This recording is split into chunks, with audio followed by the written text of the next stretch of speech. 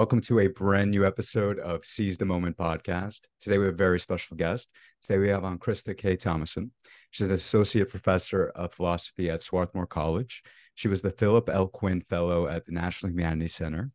Her areas of expertise include philosophy of emotion, moral philosophy, history philosophy, and political philosophy. Some of her publications appear in Philosophy and Phenomenological Research, European Journal of Philosophy, Kantian Review, and The Monist. She's the author of the book Naked, The Dark Side of Shame and Moral Life, and she's been interviewed by the Wall Street Journal, NBC News, and CNN.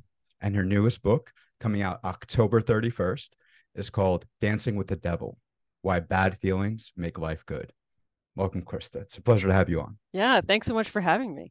Oh, absolutely. And I want to say, man, I was telling Alan, I think you're going to be one of our best guests of the year. I was legitimately so looking forward to this podcast just because of the many topics that we're going to cover that I'm super interested in. But also, like, I don't think we've yet done an episode on just feelings specifically, right? No, 100%. Yeah, not on feelings. No. Yeah, not on like feeling, like, psychotherapy, depression, or whatever, anxiety, but not on feelings. So this is going to be super interesting. Nice. Okay, so in her book, Krista wrote, negative emotions, both inside and outside philosophy, are widely seen as obstacles to a good life. Since bad feelings prevent us from living well, so the reasoning goes, we need to do something with them. Some people argue that we have to do our best to not feel them. Others that we just need to feel them in the right way or to channel them into something good. Oh, we're definitely going to get into that.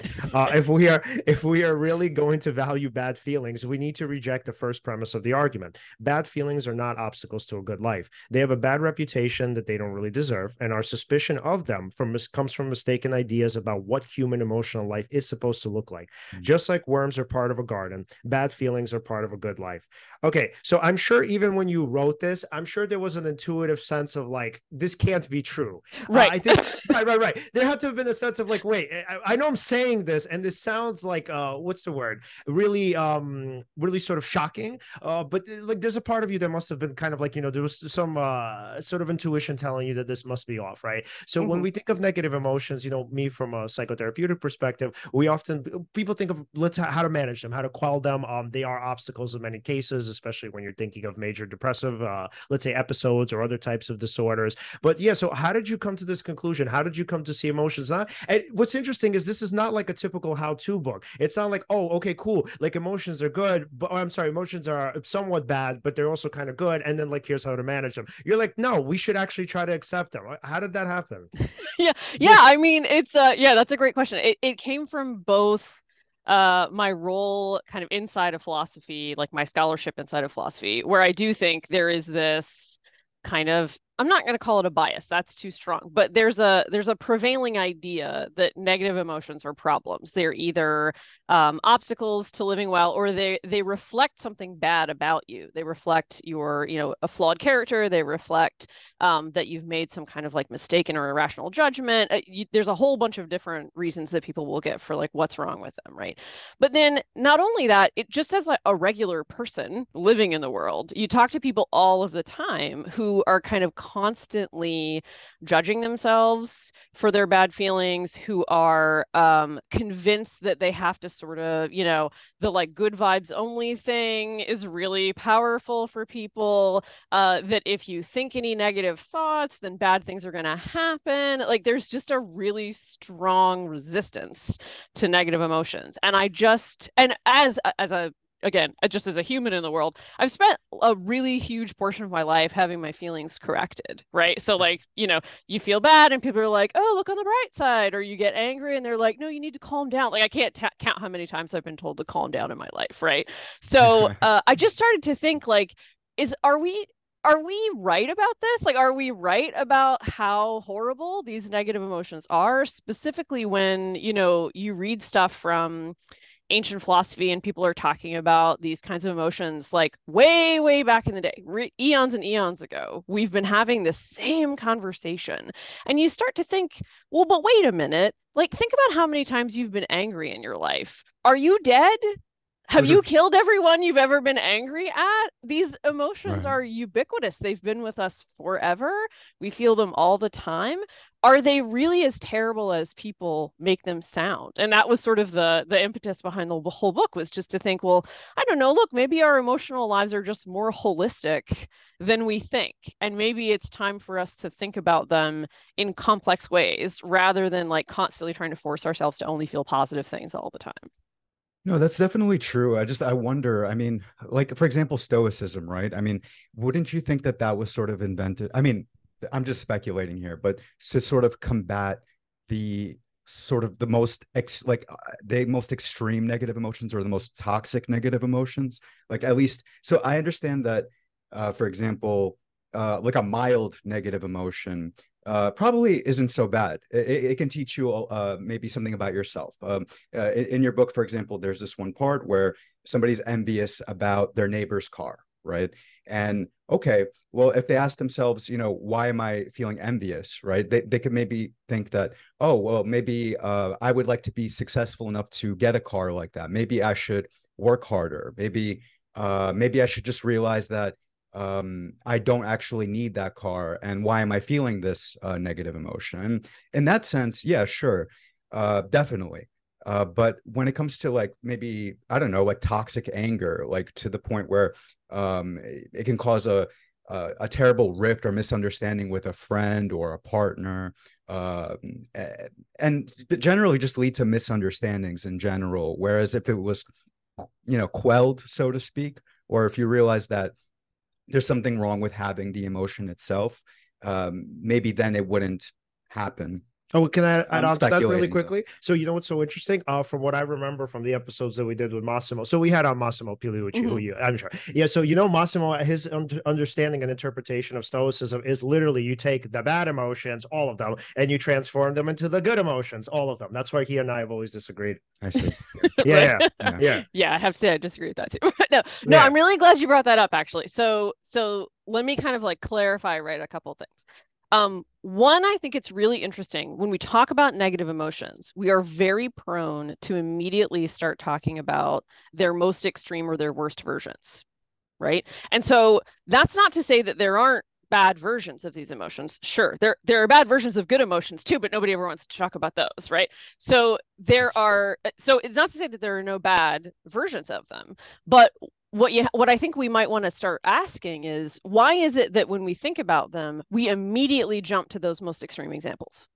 Like, why do we take those most extreme examples as like, that's real anger, and like the regular, average, everyday, mundane version is somehow like, well, that's fine. But what about the really, really bad kind? Right. So I feel like we're a little bit primed to, for some reason, jump to like the immediate. It's what in the book, I call this the extreme cases problem. So anytime we start criticizing negative emotions, usually what we do is we start with their most extreme cases and we criticize those. And then we use those as a way of arguing against them as a whole, which I think is like, okay, that there's something a little bit fishy happening. Well, it's black and white thinking. Sorry, yeah, it's a very weird premise. It's like, oh, you went to the extreme right away, but you're not really holistically, Yeah. But in addition to that, right, there is this question about what's the real source of the trouble? And that, I think, is something we may want to like think a little bit more about in our thinking about emotions, right? So when we're talking about angry people, for example, is their problem that they feel too much anger? Like, is that really what's happening with that person? I tend to think that what's happening with that person is that they've developed some really unhealthy coping mechanisms for their anger, or their anger is a reflection of some other deeper problem that they have, usually some kind of like instability in their sense of self or something like that. Or in your regular old everyday case, people who are quick to anger oftentimes are just they lack a sense of proportion.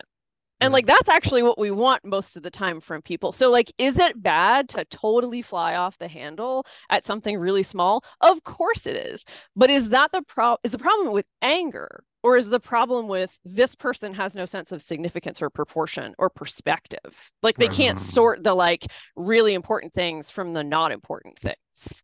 Right, and that is a problem regardless of what emotion goes with it, right? So that's a kind of like, there's something going on with that person, but it may not be like the source of the trouble may not be the emotion itself.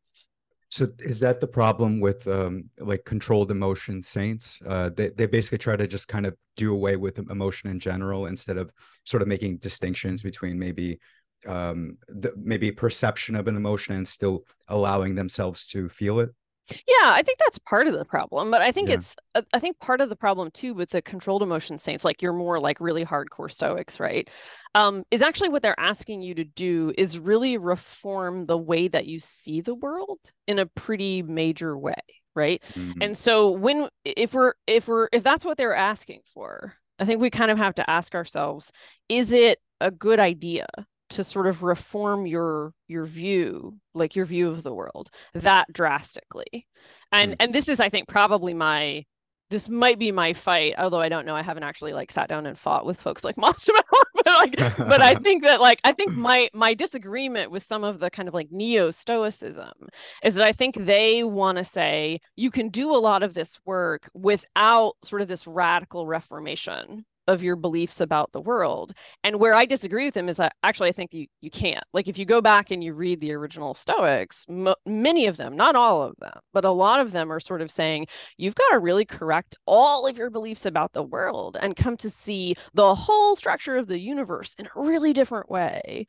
And then your emotions will reform once you do that, once you correct all of your beliefs. But then you got to ask the question, like, should we actually adopt those views? Like, should we radically reform our views about the world just so we can get rid of these negative emotions? Are they that bad that they require this like radical reorientation toward the world? I don't know. That seems like kind of a big ask.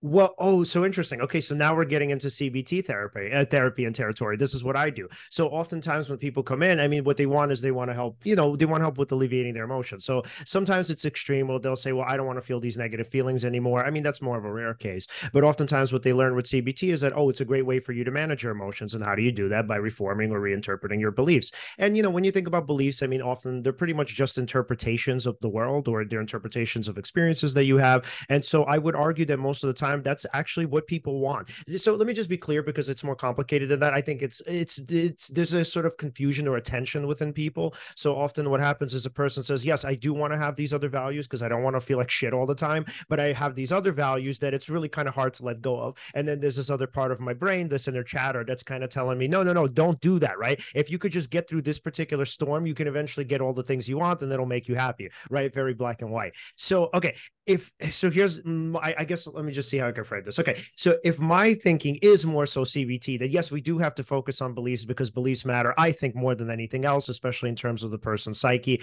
Maybe it's me minimizing emotions, I don't know, but as you said, they are the foundations of everything, right? So then why wouldn't we want to reinterpret our beliefs, or why wouldn't we want to shift our views of the world?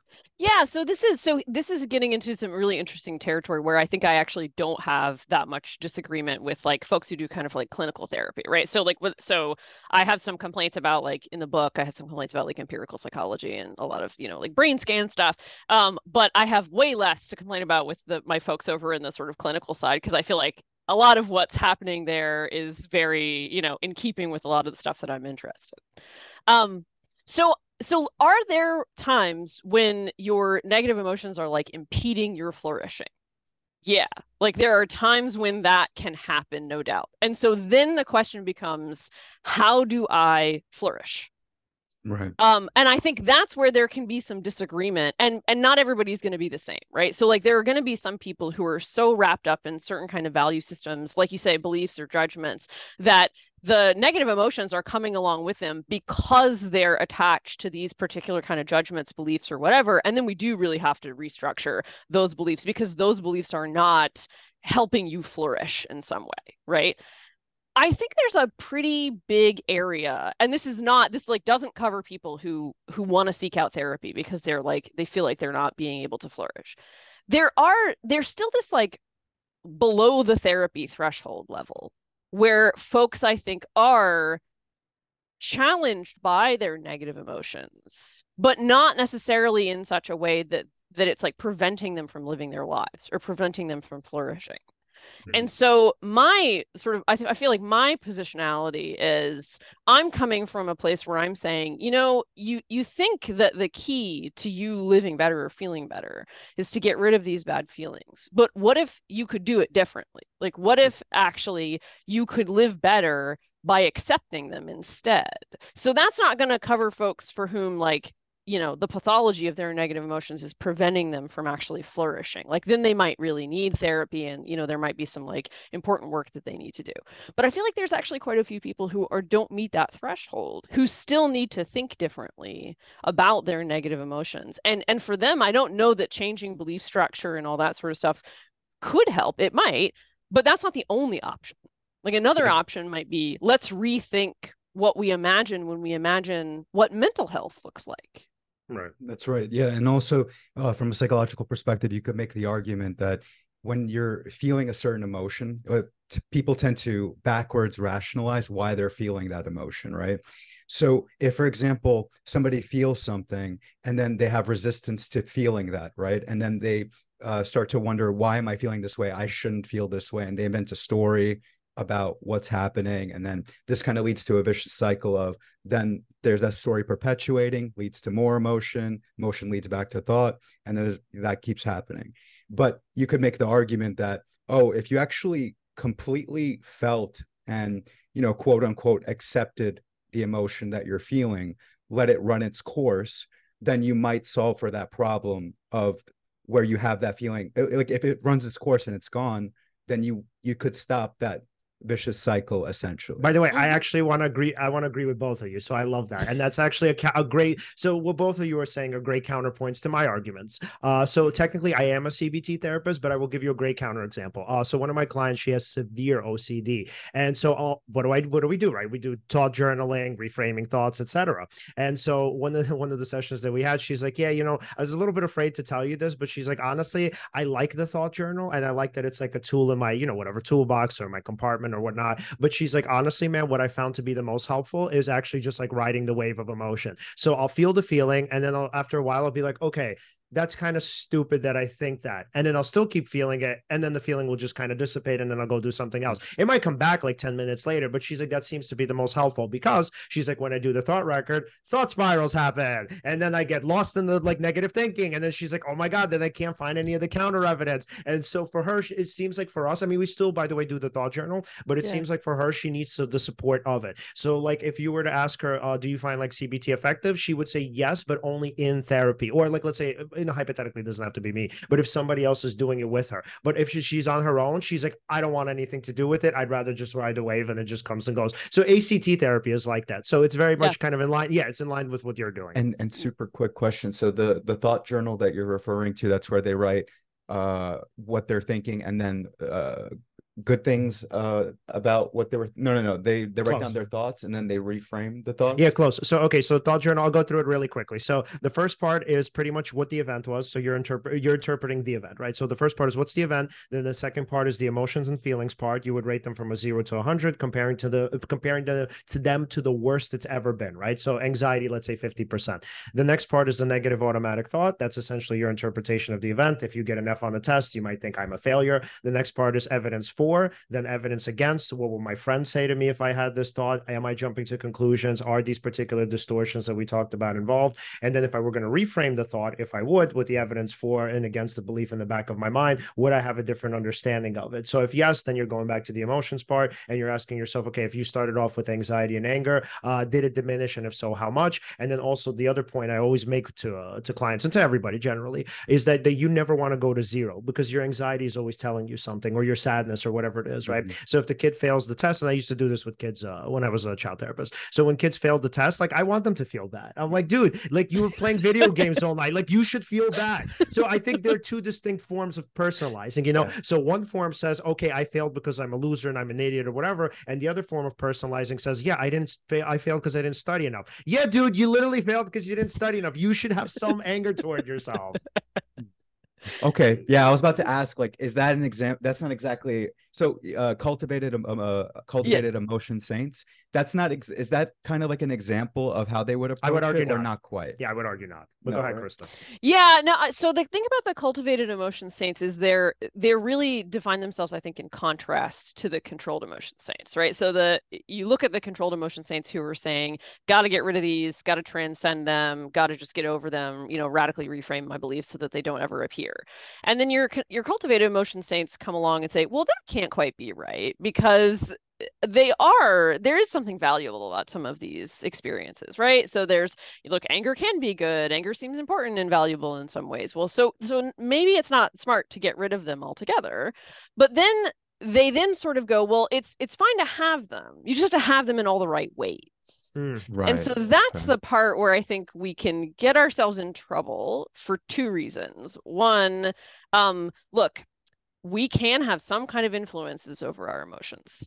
We also don't have complete control over them, right? So like we have way too many examples of people, trying to make themselves feel something that they don't, or trying to stop themselves from feeling something that they do. And it just doesn't work that way, our emotional lives. And you yourself might have had, I certainly have had my own experiences with this, where you expect yourself to feel something, and then you get into the situation and you absolutely don't feel that way. You feel the opposite, you feel something totally else, and you're surprised even by yourself, right? Your emotions can surprise you and take you off guard in all kinds of ways, right? So I don't think we need to try to minimize that feature of them. The fact that they're sort of independent, right? They have a little bit of a life of their own. And the reason I don't think we need to minimize that and try to train them and manage them, all the time, is that they do play this important role. Like Leon was saying, they do play this important role of alerting you to things. Sometimes they alert you to things that you're not yet aware of.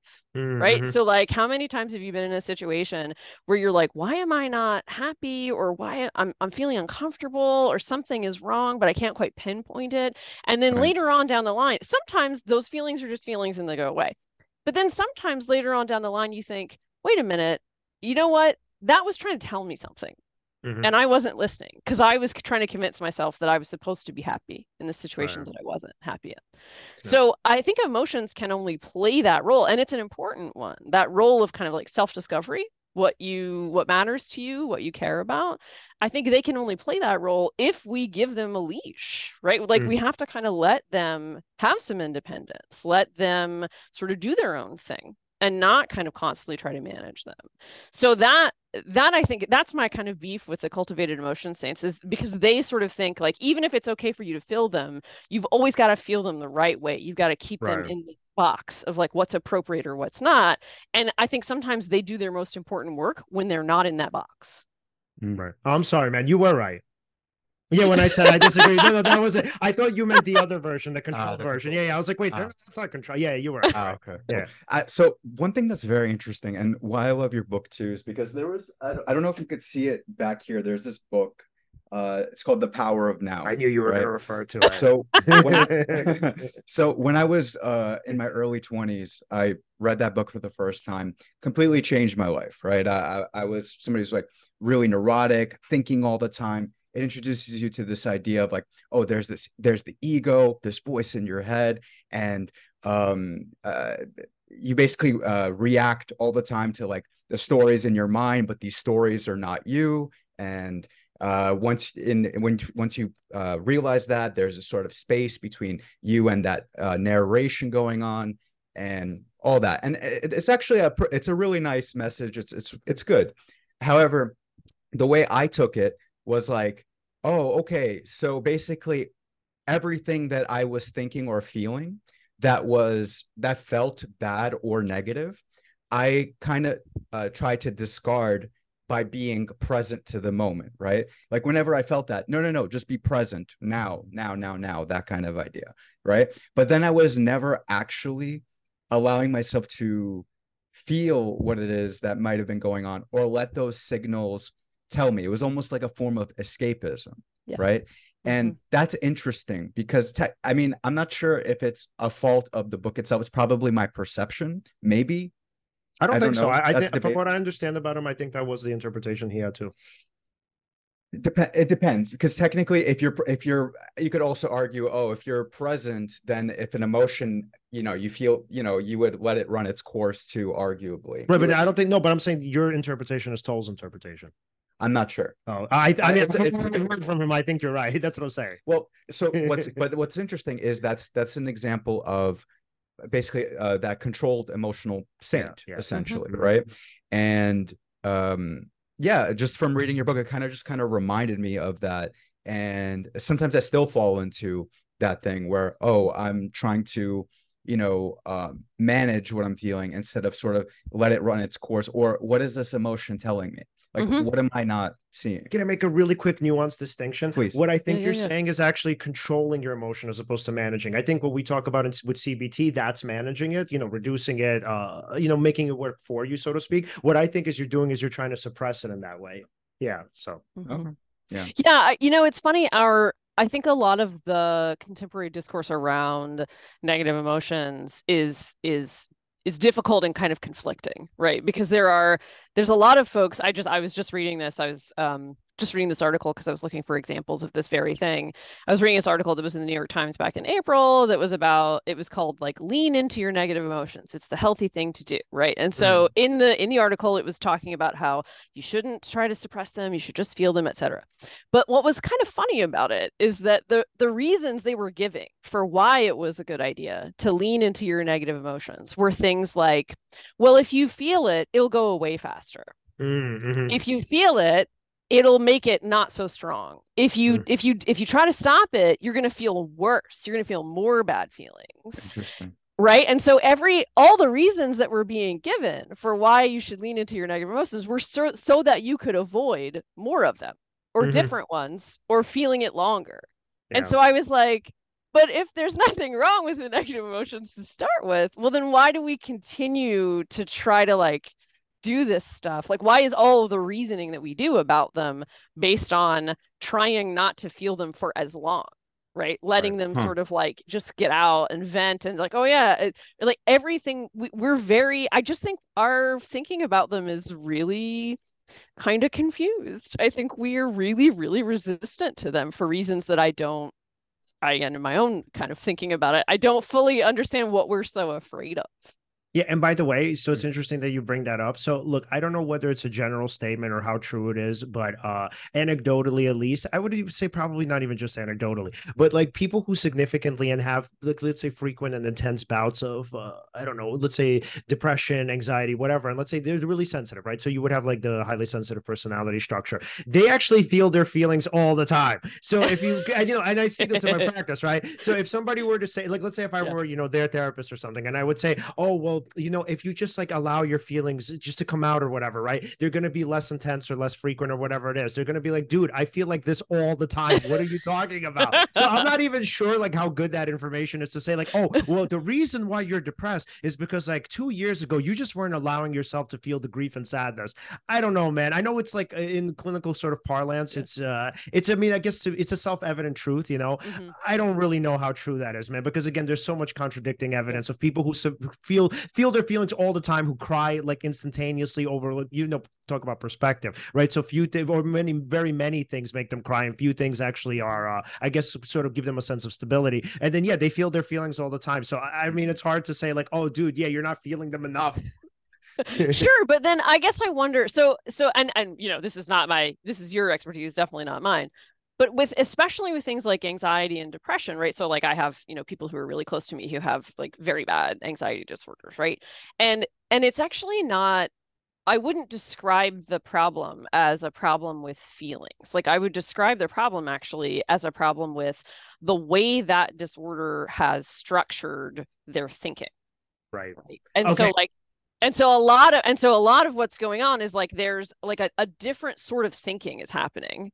And yeah, you might think like, yeah, if a very different sort of thinking is happening, then the emotional life is going to follow suit and is going to like do all sorts of things that are sort of like wrapped up in that very different way of viewing the world. So I want to make a distinction between anxiety disorders, depressive disorders, and also like just feelings of anxiety and depression that are not necessarily attached to a disordered way of thinking.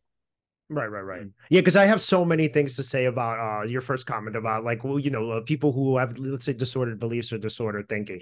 So now I'm actually going to make this a little bit more philosophical. So I'm sure, obviously, the Humean statement of that reason is a slave to the passions. So obviously not true necessarily. I mean, technically, it's supposed to be bidirectional, where you have sort of certain preferences, and then you have obviously goals and perspectives of how to, let's say, get there or get yourself to manifest them. for lack of a better term. But then also, obviously, reason is supposed to quell your passions, meaning you tell yourself, oh, hey, this person is really terrible for me. I probably shouldn't date them, etc. Right? Okay. So what's so interesting is that, yes, so there's a disordered way of thinking and there's also a disordered way of feeling. So in anxiety and depressive disorders, it's actually bi-directional. So what you tend to get, so it's hard to, it's a chicken and egg problem. It's hard to say what comes first. So we often say that they just go together. So a person who has severe anxiety, what they could do is they could do something called emotional reasoning. And they could say to themselves, well, I'm anxious, therefore I'm in danger. And then if they're in danger or they think they're in danger, confirmation bias. Now they're going to look for all the reasons why they're in danger. Now they have further proof that reinforces the belief. Guess what? Now that reinforces the anxiety. So often the problem is not only do they just take their feelings super seriously, they also take their beliefs super seriously. And it's really hard to kind of entangle that. So, I mean, obviously medication kind of focuses more on the beliefs. If you're ACT, probably, that focuses more on the feelings part. I'm sorry, medication focuses more on the feelings, just like ACT, and then CBT focuses more on the beliefs. But yet what makes it so difficult is why, by the way, the literature shows that it's usually medication and therapy that works best. You need to tackle it from both ends. And the reason why is because when you often challenge the beliefs, the feelings are so strong. It's as though they're like preventing the person from challenging their beliefs. And then obviously if it's just medication, a lot of times they're like, well, I still have this nagging thought that I'm kind of in danger. So, I actually have an example. One of my patients said this to me. So when he started taking anxiety medication, he's like, something's wrong. And I was like, why? Are you having like side effects? He's like, no. I'm not worrying. And I'm like, yeah, I know that's what it's supposed to do. He's like, no. He's like, the fact that I'm not worrying is really problematic. And I'm like, why? And now we're getting into the beliefs. Okay, why do you need to constantly worry? What's that going to do for you? How does that help you in the long run, etc.? Yeah, but the medication itself wasn't enough. So instead of worrying, now that's, kind of quelled. Now on top of that, what he's doing is he's wondering why he's not worrying all the time. Right. Yeah. And I mean, I'm glad you said that about, sort of taking your feelings seriously, right? So, and that's something that I want to be sort of careful about when we're thinking about how to live with feelings. So listening to them, asking yourself, what is this feeling telling me? The answer to that might be nothing. Right? It might turn out precisely because our feelings do have this kind of independence from, right? And they have a little bit of a life of their own. They're like, I'll give you myself as an example. So, I've been teaching now, this is my 13th year at Swarthmore. So absolutely every single semester, I have a massive amount of nervousness on the first day of class. Is it because I'm unprepared? No. Is it because I feel like I'm, something's going wrong? No, those feelings of nervousness don't mean anything. They just mean I'm nervous and that's sort of it, right? It's a new semester, whatever. I could come up with little explanations for it, or I could just say, look, I've thought about this. I've listened to my feelings. I've tried to kind of like think about what the reasons are. There aren't any. And that's okay. It doesn't necessarily mean that I'm sort of like duty bound to get rid of my nervousness just because it doesn't have any grounds. Rather, it's perfectly fine for me to recognize that it doesn't have any grounds and that I'm just sort of feeling it, right? So for my money, that's you're not necessarily like wishing your feelings away. You're not criticizing yourself for feeling them. It's perfectly okay for you to feel them and recognize that there are no grounds for them. And so that's not like, that's a way of quote, taking them seriously without necessarily thinking there must be something behind them. Right. Wait, so then I have to ask, because you said also that you don't really agree with the perspective that feelings are irrational necessarily, because that's a really popular kind of way of viewing it, to say, okay, here are the sort of rational feelings, here are the irrational ones, and obviously in CBT, going back to that, you would change them, right? You would change them to the more rational one. Okay, why would you disagree with that? Well, I think it's harder to explain what you mean when you call a feeling irrational, right? So here's a feeling that's not intelligible. You could talk about feelings that aren't intelligible, right? So like I give this example in my first book where I'm like, if I say I feel shame and people are like, why? And I'll be like, because there's toast in the toaster. What does that even mean? Like, that doesn't, like, people would be like, what are you even talking about? There'd have to be some special story for like what the toast signifies or something, right? For that to even make sense. So that seems like an emotion that's like almost not intelligible, in that other people can't even understand like how I got myself there, right? But then there are feelings that are, for some people, would look at as like groundless, right? But maybe they are picking up on something that's like outside of the normal boundaries of what the reasons that we like typically feel these feelings, right? So like my mother-in-law is afraid of flying. people are so quick to jump in and start going like, yeah, but flight statistics and blah blah blah, plane crashes are really rare and da da da da da. Okay, so maybe, excuse me. So she might be picking up on, like, that's one way of quelling somebody's fear, but she's also really claustrophobic. So like what's happening with her fear of flying is not necessarily she's afraid the plane's going to crash, but it's like being confined in that like tiny space, right? And having no place to really escape. So there's the way that we talk about rational and irrational feelings, I think, is actually a lot more vague and has blurrier boundaries around it than people want to admit. Like we're not particularly imaginative about what this feeling may or may not be picking up on. It's very hard, I think, to give really clear criteria for what makes an emotion rational and what makes it irrational. Totally. And what I love about this too is that a symptom of not trying to make that feeling intelligible into, sorry, rather not allowing a rationalization or a reason to sort of come out of it, is you also don't necessarily, I mean, if you invent a reason for why you might be feeling something, that could take you down the wrong path, essentially. Maybe the right path too. And what's wrong or right, that's another distinction altogether. Yeah. But that's very interesting. Now, my thing is I tend to do that actually, where if I have a feeling, I don't try to come up with for a reason for it. Sometimes I'm just having the feeling, right? My personal thing, and I know I'm not trying to fully get into this, but is I have trouble making a distinction. When should I actually be trying to maybe rationalize why I'm having this feeling versus no, don't even, you're just having a feeling right now and feel it, but don't invent a reason for it. This can possibly be misunderstood and mess with you. So yeah, that's something to think about, I suppose. But still, but feeling it is the most important thing for sure. Yeah.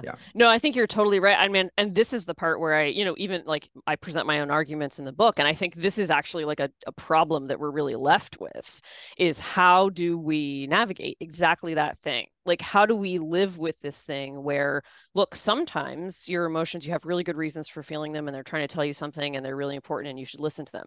And sometimes you don't necessarily have reasons for feeling them. They're not necessarily telling you anything and they're just feelings. Both of those things are true. And it's really hard to know in what case they're true. And so part of the challenge is, I think, exactly that thing, is like living with this part of yourself that has this very deep ambiguity about it. And there's absolutely no easy answer to that other than trying to get better at being familiar with them.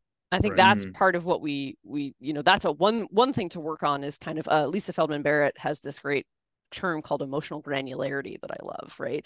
That's like the thing that she tries to advise is like, get to know your suite of feelings, all of them. Like, what are they, right? Be able to tell the difference between anger and frustration, be able to tell the difference between disappointment and sadness, right? And like know them really well and explore them so that you can have a better sense of like, is this thing kind of pushing me in the right direction or is it pushing me in the wrong direction?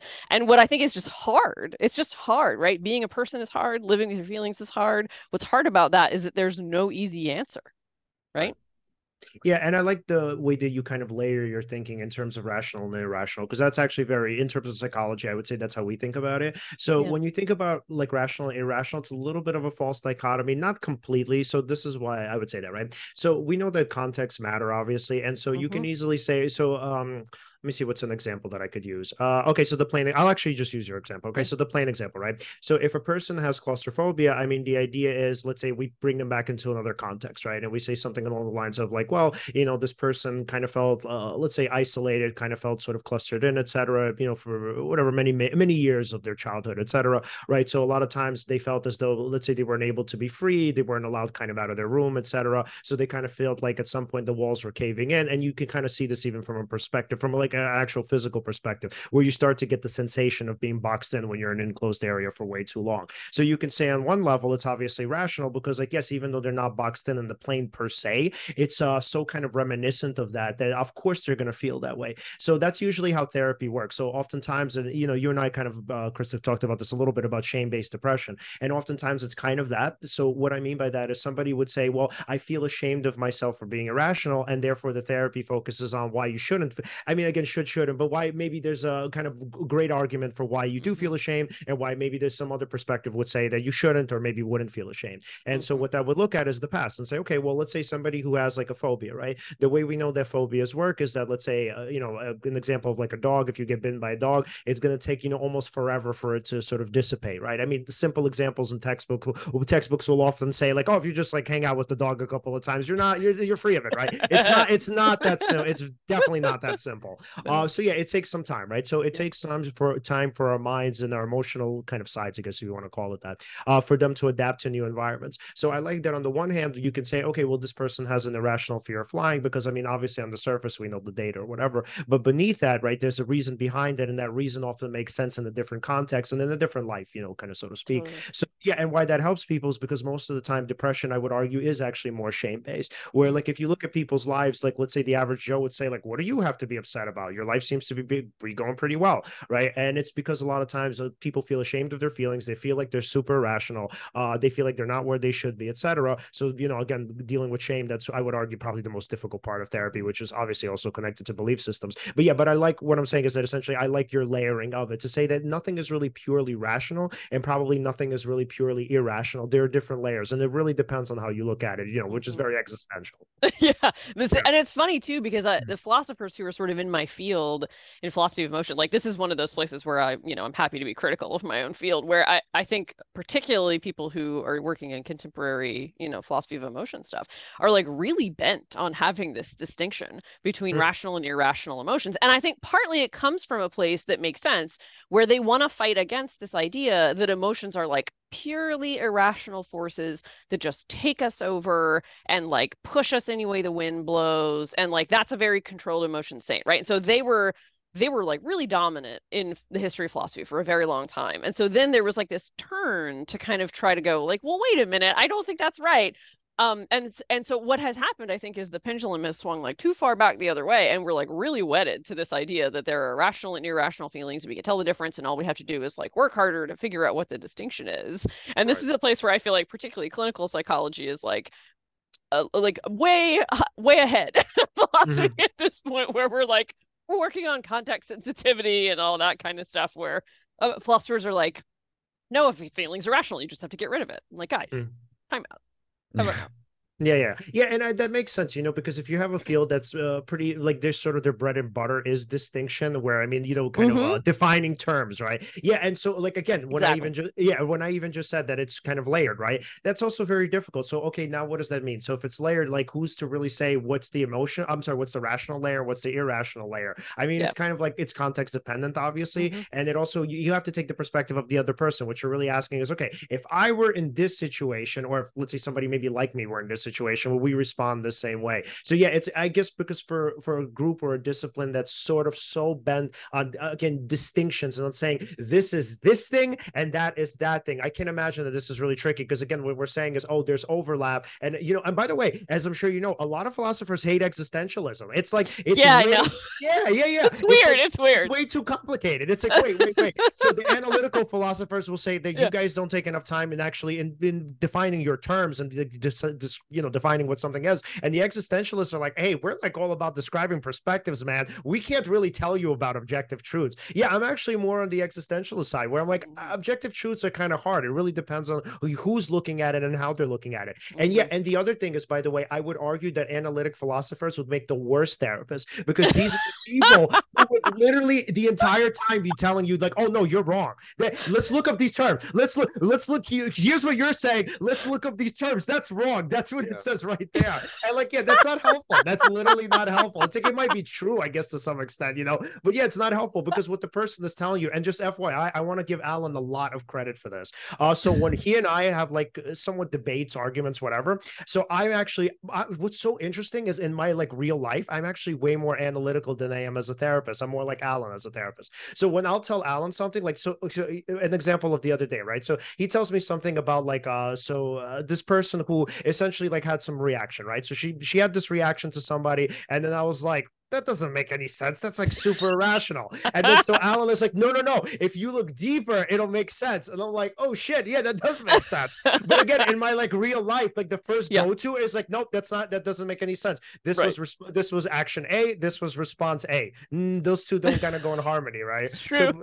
So, but you see, the analytical mind isn't really great for therapy because you have to always go into like, what is the person actually thinking, or what are kind of the motivations or the reasons behind it. Plus, logic isn't always important in human relationships. Maybe just somebody's feeling a certain way, and you know, if you care about that person, you might not care about necessarily being right. Yeah, and you just want them to feel okay. Okay. Let's get into that, right? Being right versus being honest. Right. I'm sorry. Being right versus, because no, it's the same thing. So being right versus being compassionate. Yeah, there's a related conversation about because this happens, people ask me this kind of stuff all the time, particularly with like family relations, right? So there are you know, a lot of folks will be like, well, but look, you know, your anger over the situation like isn't productive. It's not you know, the person's never going to change. Don't give them your energy. Like there's a lot of like of advice people will give about, you know, withdrawing and you know, getting over your anger over like some family stuff, right? So yeah, I mean, the sort of negative emotion defender in me wants to say, yeah, but even an angry relationship in some ways is still a relationship, right? So like sometimes it is actually better, not all the time, but sometimes it's better to maintain your anger at someone if that means maintaining your sense of that person as like a fully fledged human who's responsible for their actions, and like you're actually, what your anger is doing is trying to like hold them to account for that. And also your anger might be continuing to sort of remind yourself, or it's a way of you appreciating the fact that you've been mistreated, right? And sometimes you have been mistreated, and so it's not necessarily just because it takes energy, and just because it hurts, and just because it's unpleasant doesn't mean it's not important, right, to do. So maybe you do need to kind of maintain all of that. Okay, all that stuff said, right, family relationships take a backdrop. They're against a backdrop of love, trust, and you know, sometimes those kinds of relations dictate you got to sometimes just let stuff go. Even if it's not necessarily like resolved in the way that you want it or whatever, but there's something about a lot of like loving relationships, I feel like, requires some flexibility in the way that you deal with a person, right? And how they deal with you. There's got to be, and there's plenty of times where they've extended, you know, love and generosity and trust to you when you didn't deserve it. So that anger sort of can get you into like scorekeeping behavior, and scorekeeping behavior is not always compatible with actual loving relationships. So it's hard because on the one hand, I'm like, yeah, but anger, I don't want to say like you can't have anger in a love relationship. That's just patently untrue. Like there's all sorts of, you know, I've been mad at my husband plenty of times. It doesn't mean I don't love it, right? Those things are like perfectly compatible with each other. While at the same time, there's got to be some trade-offs depending on how the relationship is going to continue or not continue. Right. Ooh, then I have a question for the both of you. So when it comes to scorekeeping, did the both of you ever get the sense that the people who are so keen on it are actually pretty biased in the way they keep the score? Meaning it's always them who's the good person.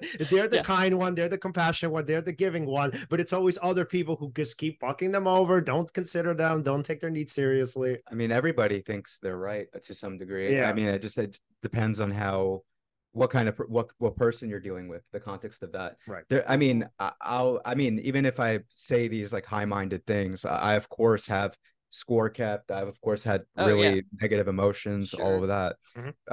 But I guess the extent to which you're gripped by them, I guess varies person to person. Oh, I got it. Then I can ask you somewhat of a personal question. Sure. How accurate do you think your scores are?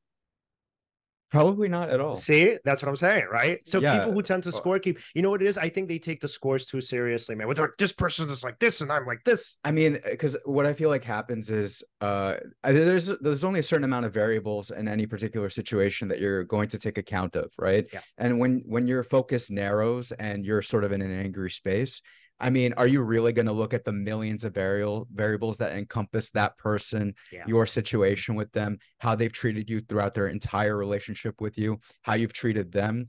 What have you done good? What have they done good? How are they with other people? How are they to their parents? Right. Whatever. Like, I'm just mentioning random variables. That doesn't happen. You'll just focus on a few of them and then rationalize some kind of story. Let's serve your narrative. I love that. Yeah. Krista, what do you think? Yeah, I mean, the folks who I'm familiar with who are the biggest scorekeepers are oftentimes the ones who have who are weirdly, yes, biased in their own favor, but also who tend to be really fragile selves. Yeah. Right? Like the people who keep score are the ones who are like deep down unsure of themselves and who are also like really concerned about sort of how things look, how other people view them. So I tend to think that most of the time when you meet someone who has a messed up relationship with their negative emotions, chances are good if you dig under the surface, you're going to find somebody who's struggling with their sense of self in some ways, right? And so sometimes the solution to, you know, really negative emotions that have gotten you to the point where you're not flourishing has to do something with, you know, fixing that sense of self or letting you see yourself in a different way.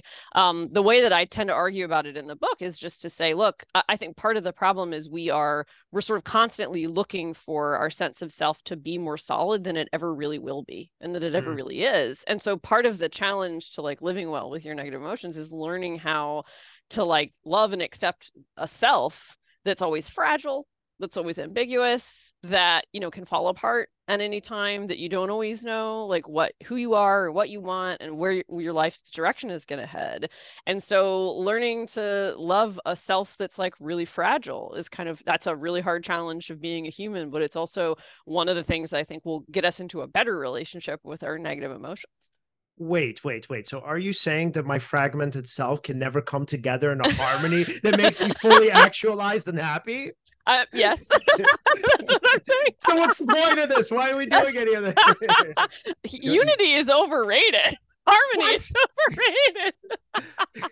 What's interesting is I remember I was listening to a lecture by Alan Watts once upon a time, and he was like,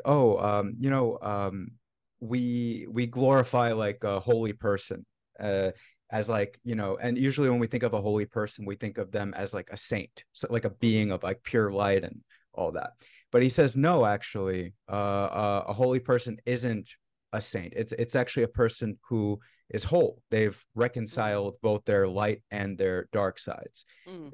What's interesting to me when I'm like listening to this conversation as we're having it, of course, is that it's kind of making me think about like what is a whole person, right? Like maybe somebody who actually can integrate these negative emotions, or just allow themselves to feel these kinds of things and not try to maintain some kind of like controlled sense of self, right? And I don't know, it's very interesting. There's even like what you were saying earlier, like that article that you read where basically if you feel your emotions, then they won't last as long, like, or you won't feel bad as long and all that. That actually made me think differently. Like I almost had, I like, basically, I feel like I'm on the edge of like a eureka moment as you were saying that too, because it's making me think about that. Like, I guess probably even me, like when I was saying, oh, you should feel your emotions completely, I think there is that like underlying agenda of not feeling them as long. Yeah. And then I feel like that kind of screws with the whole point of feeling them fully. So yeah, it's something, it's very interesting. And I don't know, this conversation is making me want to like wrap my mind around that more and like explore that further. I still can't even get to accept that like there's this fragmented self that we're never going to put together. Like, oh, and by the way, Krista, are you familiar? And this is going to be even funny that I'm mentioning it. Are you familiar with the work of Carl Jung by any chance?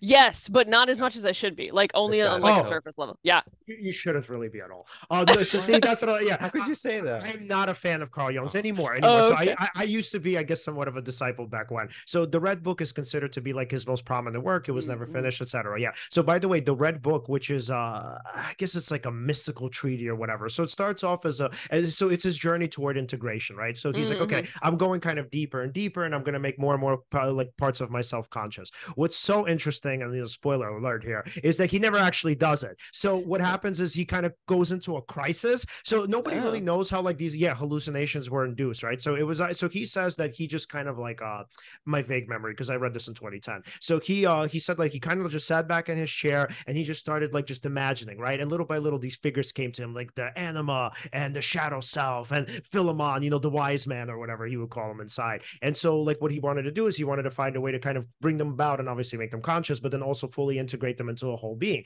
And then so yeah, the book kind of like drops off out of nowhere. Like I guess I'm actually wrong. I think it dropped off at the epilogue, but there's like no kind of conclusion to it. And yeah, he has some sort of like existential crisis, and apparently he was just never able to integrate the self. So I always found that interesting. I was like, okay, so here's like this sort of wise man gatekeeper. They call him like the founder of the New Age movement, and he wasn't really able to do it. So like, how can really anybody else? So great, he has like these fragmented selves that he's, I guess, more aware of now. And that seemed to have been, I guess, maybe not the purpose of the book, but at least where it ended. But yeah, it doesn't really even seem possible. It just seems like we have to kind of accept that we are these like, I don't know, I guess walking contradictions. Well, I mean, there's a certain sense of we got to pull ourselves together enough to sort of like form a life, right?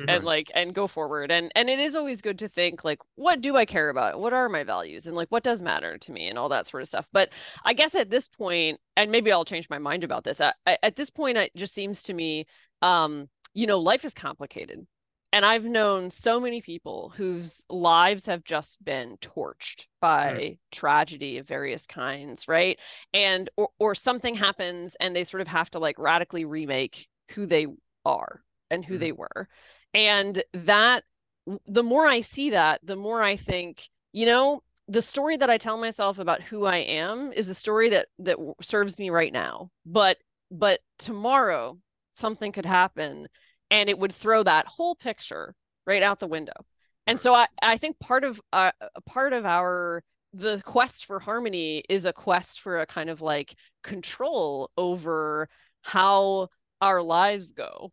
And I think we'd actually be better off if we were a little bit more open to the fact that we don't control a lot of how our lives go, and that tragedy really can kind of derail. And also ecstasy, right, can derail. You meet somebody and they're like head over heels in love, and then like your whole life opens up in a completely different way. I think we got to be ready. The way I put it in the book is that we have to kind of be ready to fall apart. Yeah. What's so interesting is I don't know if you're familiar with the work of Irv Yalom. No. Okay, so Yalom, what's so interesting is that, usually when people are like bestsellers in the, I guess, clinical psych, I guess it is clinical psychology. I mean, whatever, you can also call it pop psychology. So yeah, so people who are bestsellers, it's more like self-helpy stuff, right? So how do you tame your negative emotions? Right. Yeah, so Yalom's bestseller, it was called Love's Executioner. Oh, I think I've heard the title. I've heard the title. Yeah. And that's kind of the point of it, right? So he takes idyllic love and he bludgeons it. I mean, so there are a bunch of cases. I mean, not all of them are about love, but so what made this title so fascinating is people look at it and they think, wait, why would I want to execute love? That doesn't make any sense. But the point is to say that, love can be obsessive. It could be obviously too romanticized, too idealistic. And then so what you're doing is you're trying to help the person. But here's the interesting thing. I mean, not to get into this too much, but the interesting thing is, by the way, he was conflicted because he wondered at some point, he's like, wait, am I doing this for her or am I doing this because I'm jealous of her? Yeah. Because he's like, I'm not in that state. He was already at this point, I think he was in his 50s, like mid 50s. He's like, I don't have that kind of love. He's like, me and my wife have been married for like 30 years already, So he's like, shit, am I doing this for her good or because like I can't see it? Like it's hard for me to see.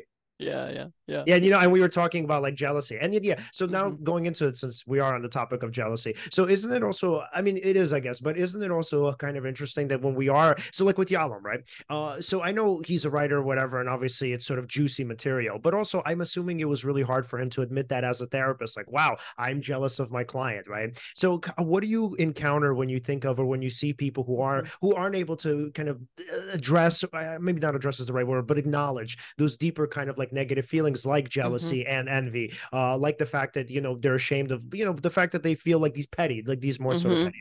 Right, right. Yeah, that's the part that I don't, yeah, I mean, the thing that I think I want to sort of tell people is, there isn't anything wrong with the things that envy and jealousy are sort of telling you, right? And I think there's a very strong component, particularly of jealousy, also definitely of envy, where people will say, well, if you feel those things, then you must be insecure. Right. Like that there's like you're petty and insecure, and only like secure people who are, who are large-minded, like they're the people who have totally risen above any of those feelings. And that I just don't, what's so bad? Like, what's so petty about wanting to be special to someone? Mm-hmm. Like, don't we all want to be special to someone? And like being True. special to someone kind of means that like they have affection for you that they don't have for someone else. And so like, yeah, if you start trying to kind of organize the world such that like the person that you love doesn't love anyone else, right? And has no connections to anybody else. Okay, now we're in a messed up place, but that's because we're trying to control another person. But like just the need, the desire, and I think admitting that makes people feel really vulnerable. Like saying, I want to be special to you. I want you to sort of see me in a special light, in a light that you don't see anybody else. That's really hard for people to admit, I think, because it's putting a lot of how you see yourself sort of in the eyes of somebody else. And that's a very vulnerable position to be in. Right. And it's also, and the same thing happens with envy when you sort of, I envy my neighbor's new car. Like I have to sit there and admit that I want my life to take a certain shape, and it hasn't taken that shape.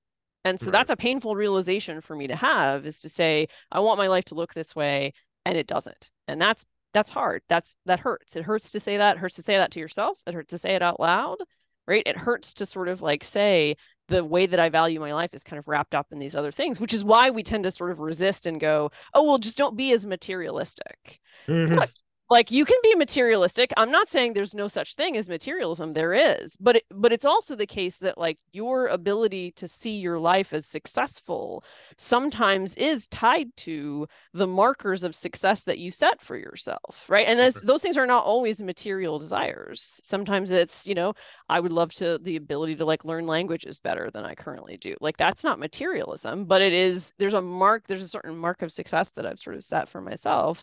And I have to, in feeling envy, like my envy is saying, hey, guess what? You don't have those things. And somebody else does. And that sucks.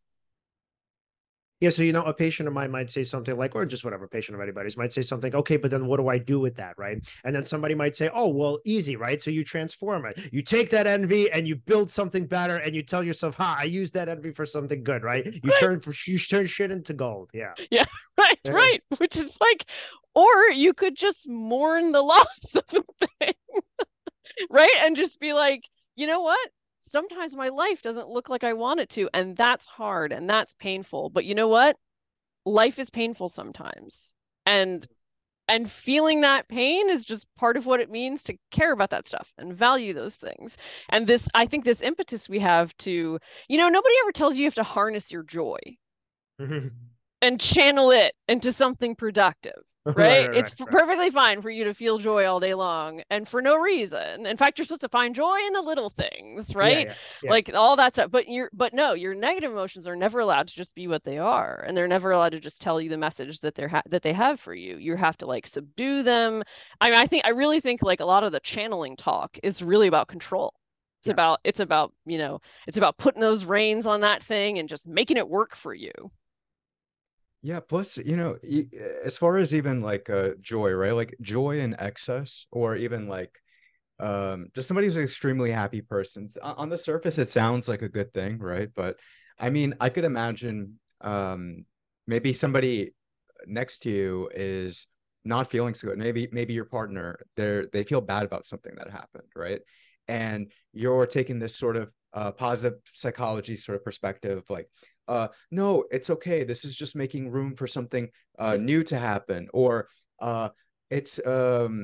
or imagine you took this perspective. Oh, that's just your ego. That's just your ego. Or I can imagine you doing that. No, I've done it before. I don't do that anymore. Yeah. He's learned. I've learned my lesson. But yeah, or you tell them like you shouldn't be feeling this way. Something is wrong with you feeling this way.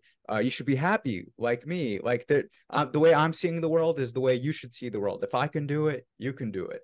And that's it's a total lack of appreciation and respect for how that other person is feeling or what kind of the situation is sort of demanding of you, and to not give it that respect, and actually kind of align emotionally. I don't know, it just seems like you're myopic, like you're blind to what's really happening, and you're like out of touch, right? And maybe like, self-centered too, because you're mostly doing it for yourself. Like you don't want to see negativity in front of you. Yeah. So, and that's like that's the big problem, right? Like you wanna be like sort of a ideally like a balanced sort of kind of force in the world, Fully and integrated. and actually be able to interact, right, with other people. If you're somebody who, let's say, and I think you make this point in your book too, where it's like, oh, you know, somebody who, let's say, is a let's say Buddhist, or they're like, you know, there is no self. I'm not going to do this justice, this argument, but the idea is if somebody like was really hardcore and they really were about controlling their emotions, being in the moment, all that, how could you really interact with other people who are of that sort of perspective, right? Yeah. I mean, people imagine that like, oh no, I'm giving off such a holy vibe that it's going to transform how that person sees me, and it's going to rub off on them, and that happens. Maybe in some kind of fantasy world, and maybe it could happen one out of a million times, but realistically you can't interact with other people on that level, right, unless you're able to kind of align with them. Yeah. There's a lot of positive psychology that, I mean, some of it's great. I mean, look, there's lots of people who, need help thinking about, I think some people really need to be told, like, you can do this, like, you have more control than you think, and you can be in charge of your life. And there are lots of people who don't feel like that, and they need that message, right? But then there's a lot of positive psychology that, and also the kind of like hustle and grind culture, and like a lot of that stuff, even like neo-stoicism kind of falls into this, is much more about, this kind of like, really it's this emphasis on positivity becomes this way of kind of controlling not just you but everybody around you, where it's when you have the like sign that says good vibes only, sorry, you're not allowed to have nobody's, I'm going to eliminate all negativity from my life. Sometimes eliminating all negativity from your life is just eliminating your complicated relationships with other people from your life, and it becomes this way of kind of orchestrating your whole life, like pruning it into some kind of topiary, or kind of like, plucking people off of your stage so that you don't have to look at their sour faces or something like that anymore. Right. And then what are you left with? Because I mean, if everybody's toxic, then okay, great, you're on your own. Right. True. Yeah. Yeah. And also, I mean, even if you think about, like, for example, again, like let's say a teaching, like, let's say the ego, right? You tell people, okay, there's again, like kind of we were talking about this earlier. You let them know about the ego, what it is, right? And how maybe the ego in its most toxic form leads to all the misery and like horrible things that happen in the world. Wars, genocide, deaths, that kind of thing, right? And there is a value to that in a sense. No, there's great value to that. However, it almost feels like when people take on these teachings, it almost turns into this sort of black and white thing where like any ego at all is bad, any negativity at all is bad, any like it's interesting. It's like these things that were invented to sort of be like basically like a treatment for a really toxic issue, like stoicism in itself, like on the surface, like not even on the surface, like it's a great philosophy, right? But but realistically, I mean, can you really use it to deal with like your entire life and have a complete life? Not necessarily. Like you almost want to have like we were saying earlier, like sort of a balance, right? Yeah. Okay, so if you guys are okay with it, I want to actually, before we wrap up, turn the conversation. Please. Can we talk about metal? Can we talk about what? Can we talk about metal and wrestling? Yes, let's do that. Yes. All right, cool. Krista, my first question is why why Vader and the Ultimate Dragon behind you? Oh, that's a great question. So I have two really distinct tastes in who I like as professional wrestlers. And like one of them is Vader, right? I love the like big, intimidating power guys. And then I also love the like really technical sort of like, you know, that kind of like mat prowess and like that sort of stuff. So weirdly enough, like but those diverge. So I have no idea why I like both of them. I like both of them for very different reasons. But yeah, it was like I can watch Ultimate Dragon and Vader matches like until the cows come home and be totally happy. That's really cool. Yeah, because usually in wrestling, you get like one or the other. Either people love like high flying cruiserweights or they love the big guys. Like for me, I love the big guys. I actually, when I was a kid, I used to hate the cruiserweight matches. So like, really? Yeah. Do you remember obviously the Nitro matches? And like, so the first hour was like all cruiserweights. I'd literally go and do something else. I can't watch this shit. And then like the NWO comes out at 9 o'clock. I'm like, cool, now I'm going to watch it. And they always made it so that like 9 o'clock when Raw starts, that's when the NWO. Right, of course. No, totally. I mean, one of my friends, he's super into like, so Leon included, obviously, but we have another friend who is really up to date on wrestling. So sometimes when I come over, he's watching it, right? So I remember like a few years ago, and I used to watch back in the Attitude Era, like Rock, Triple H, Big Show, whatever. So I came over a few years ago. There's this guy named Daniel Bryan, right? So he's not like a big guy or anything like that. But every time he would go like, and the crowd would go with him. Like, yes, yes. And like, I love this guy. And also he was a very technical guy too, like super flexible, all of that. But I've also like back in the day, like, Undertaker or Kane, like I was really big into that. So, you know, as far as that goes, like huge taste. So wait, so then Krista, who are your favorites in each division, cruiserweight and heavyweight? Oh God, that's so hard. Oh my God. Okay. So for the big guys, like I love Dr. Death. Wow. I love Vader. I love like I've started watching like New Japan a lot, and so like I love Ishii, and I like those. I like Suzuki, right? Like that kind of like strong style type stuff, like all that. But then I also like Ricky Steamboat's like probably my number one super favorite. Love Ultimo Dragon. I love Daniel Bryan. Like he's probably not, I wouldn't like put him at like my top, but like I love him. I love Zack Sabre Jr. I love the submission style. Like that's very cool. I love Nick Bockwinkel, right? Like the old school, you know, like do a headlock for 5 minutes. Like that's like, I know that sounds crazy, but like I love all of that stuff. Like, yeah. Yeah, did you know that they're coming out with the Von Erich movie in like I think December? I saw that. I saw the previews of that. I was like, whoa, that's gonna be crazy. Which is what, so Alan, the Von Erich family was like super prominent in the 80s. And I think Zac Efron is playing Kerry Von Erich. So to me, it's so shocking that they're doing that because like, no offense to them, nobody knows who the fucking Von Erichs are. Because outside of like, you know, people who watched wrestling in the 80s, I wasn't even one of them. So I was like, wait, so they got like the best, like, I don't know if they're the best actors, but what are the more popular actors? Like the guy who did The Bear, he's I think playing Kevin Von Erich. And so like, they got all of these popular actors to do the Von Erich movie and like, nobody knows who this family is. That was so shocking to me when I was like, Zac Efron's gonna be in the Von Erich movie? What? Yeah. So that's so wild. In the screen caps I've seen of the movie, he doesn't even look like himself. Like you could recognize Zac Efron, but something, I don't know, like the character, you could tell it like he really got into it. Yeah. And so just curious, so in terms of like what you do now, did wrestling, I mean, not so much play a role, but did wrestling inform any of it, like any of your philosophical work? I don't think so, but it does play the same, it like weirdly wrestling and metal kind of play the same role, I feel like, in my life, which is that like it's, you know, it's the kind of thing that when you think of a philosopher and you think of an academic, those are two things you absolutely do not think of. But like I've always felt a little bit like, you know, my position in academia is a little weird. Like I'm first generation college student. I came from a blue collar background. Like nobody in my family went to college. And so like I'm in a different, I don't have like the typical sort of trajectory that people have when they get into academia. And so so I've always felt like a little bit, there's a little part of me that feels like a little bit of an outsider. And so I feel like my love of wrestling and my love of heavy metal are just a little bit of they're kind of that part of me. They represent like that part of myself. Yeah. Just curious, are you familiar with the work of Douglas Edwards?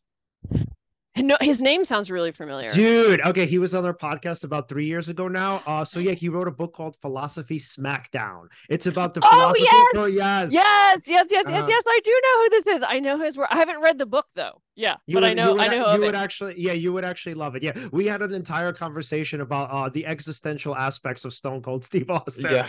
Yeah, because he's technically like the existential ideal. You know, this man who's like for himself. He's standing up to authority. Perfectly authentic. Yeah, perfectly authentic. Right. Always doing what he wants. So he's sort of the Dasein, you know, the man for himself. So it's so interesting. So it's so interesting how people can actually apply philosophy to professional wrestling concepts or ideas. Yeah. And we even talked about if you remember what was it, the year 2000 in WCW, where essentially kind of like they revealed pretty much all the behind the scenes stuff where like Jeff Jarrett Jeff Jarrett like ended up laying down for Hulk Hogan. So like his interpretation is like, you see, like people don't like too much authenticity. So, you know, in philosophy, even though the thing is like, oh yeah, be authentic, but like we also can't handle too much of it. And he used a WCW example where like the fans kind of were buying it for a little bit, and then after a while they're like, wait, what the fuck is happening? Right. Match isn't like a real match. So that's like the main event with Booker T and Jeff Jarrett. And then the other match, I'm sorry, that's the real match. And then the not real match is like Hogan like putting his foot on Jarrett and then walking out with the title. So he's like, yeah, man, they confused the hell out of them. And speaking of that, what's so funny is like Jeff Jarrett has this saying, if you confuse them, you lose them. And that's exactly what WCW did in all of 2000. He's like, we lost everybody, man. He's like, literally people come in, they buy tickets to Bash at the Beach. They're like, oh, we're expecting to see Hogan versus Jarrett. Great. Then Hogan and Jarrett is the first match. Okay, fine. Okay. Oh, wow. They're not even fighting. Oh, Jarrett's laying down for him. Okay. What the hell did we pay for? Okay. So Hogan's still the champion. No, Russo comes out. Russo says, forget that belt. That belt is gone. New champion is Jeff Jarrett. Okay, so now we have a new champion. Who's his number one contender? Somehow it's Booker T. Fine, let's give Booker T a title shot tonight out of all times. Booker T is now the new champion. And it's like, it's also convoluted. But so Douglas talks about that. He's like, yeah, man, a lot of times what happens is, you know, you try, again, harmony, right? You try to create this perfect harmony between like what's going on in the back and what's going on story-wise, and they just completely fucked it all up. Yeah, that's the thing. And that's the part I've always found that like, that's the part of wrestling that I've always found philosophically really interesting is like, what exactly is the kind of suspension of belief, right? Suspension of disbelief that is required for you to enjoy wrestling, right? Because you, on the one hand, it's like, well, you know, the storylines are predetermined, like you sort of, and you can follow the kind of like business element or the booking element of what's happening. So you're like, oh, okay, LA Knight is over, so like maybe we're going to start pushing him, and like how is that going to turn out? So you get wrapped up in that aspect of it, but then you also want to be wrapped up in the kayfabe part of it, right? Like you want to be wrapped up, you're like what's going to happen with Jey Uso? You know what I mean? Like, and you want to be inside the story. So you exist in this bizarre headspace where you're sort of both inside and outside the story at the same time and enjoying different kinds of elements. And you're right, there has to be this like balance between the two of them because you're not in it for just one or the other. Yeah, and what's so interesting about that, and like as we start to wrap up, what's so interesting also about that is like, I mean, 20 years ago, or I guess maybe even 25 now, like when the NWO storyline hit, I mean, it was really a suspension of, and not even a suspension. I think people really just didn't know. But I think now it's a little bit corny. So like they just did a segment where Jey Uso quit the WWE. Yeah, and you're like, it's like it's cool. I mean, it's nice, and I get what they're doing because they're pushing the match to WrestleMania, fine. But like, I think like now like this sort of blurry line, it's over. I just don't think like at this point people, I think for the most part, what it is, I mean, maybe it's a good thing because before, maybe when people watch the NWO, they were like, oh, I want to see what happens next, like Crash TV, But at this point, I think like if people are watching it, they genuinely love it. I don't think there really is any display. I think people for the most part know what is and isn't the story. Yeah, I agree. Yeah, totally. Yeah. All right. So Alan, final questions for Krista before we wrap up? Yes. If we wanted to follow your work, and of course, eventually buy the book, where can we do? Yeah, so the book is available for pre-order right now. It is, you can go to Oxford University Press and order it there. It's also available on Amazon. It's available on bookshop.org. And then I'm on the brain rot of social media. So I'm on Twitter or X now, I guess I got to call it that. I have an Instagram account, which is Prof. KK Thomason. I'm on TikTok for reasons that I haven't quite understood yet. But yeah, so you can follow me on all those places. I love Awesome. it. All right. So thank you so much for coming on. And this literally Thanks for having was fun. me. this met all of my expectations. I knew that this was going to be this fabulous. good. Yeah, Fabulous. all across the board, perfection, Oh, pure amazing. flawless unity. I'm telling you, it's over it. All right, Krista, we'll talk to you soon. All right, care. thank you.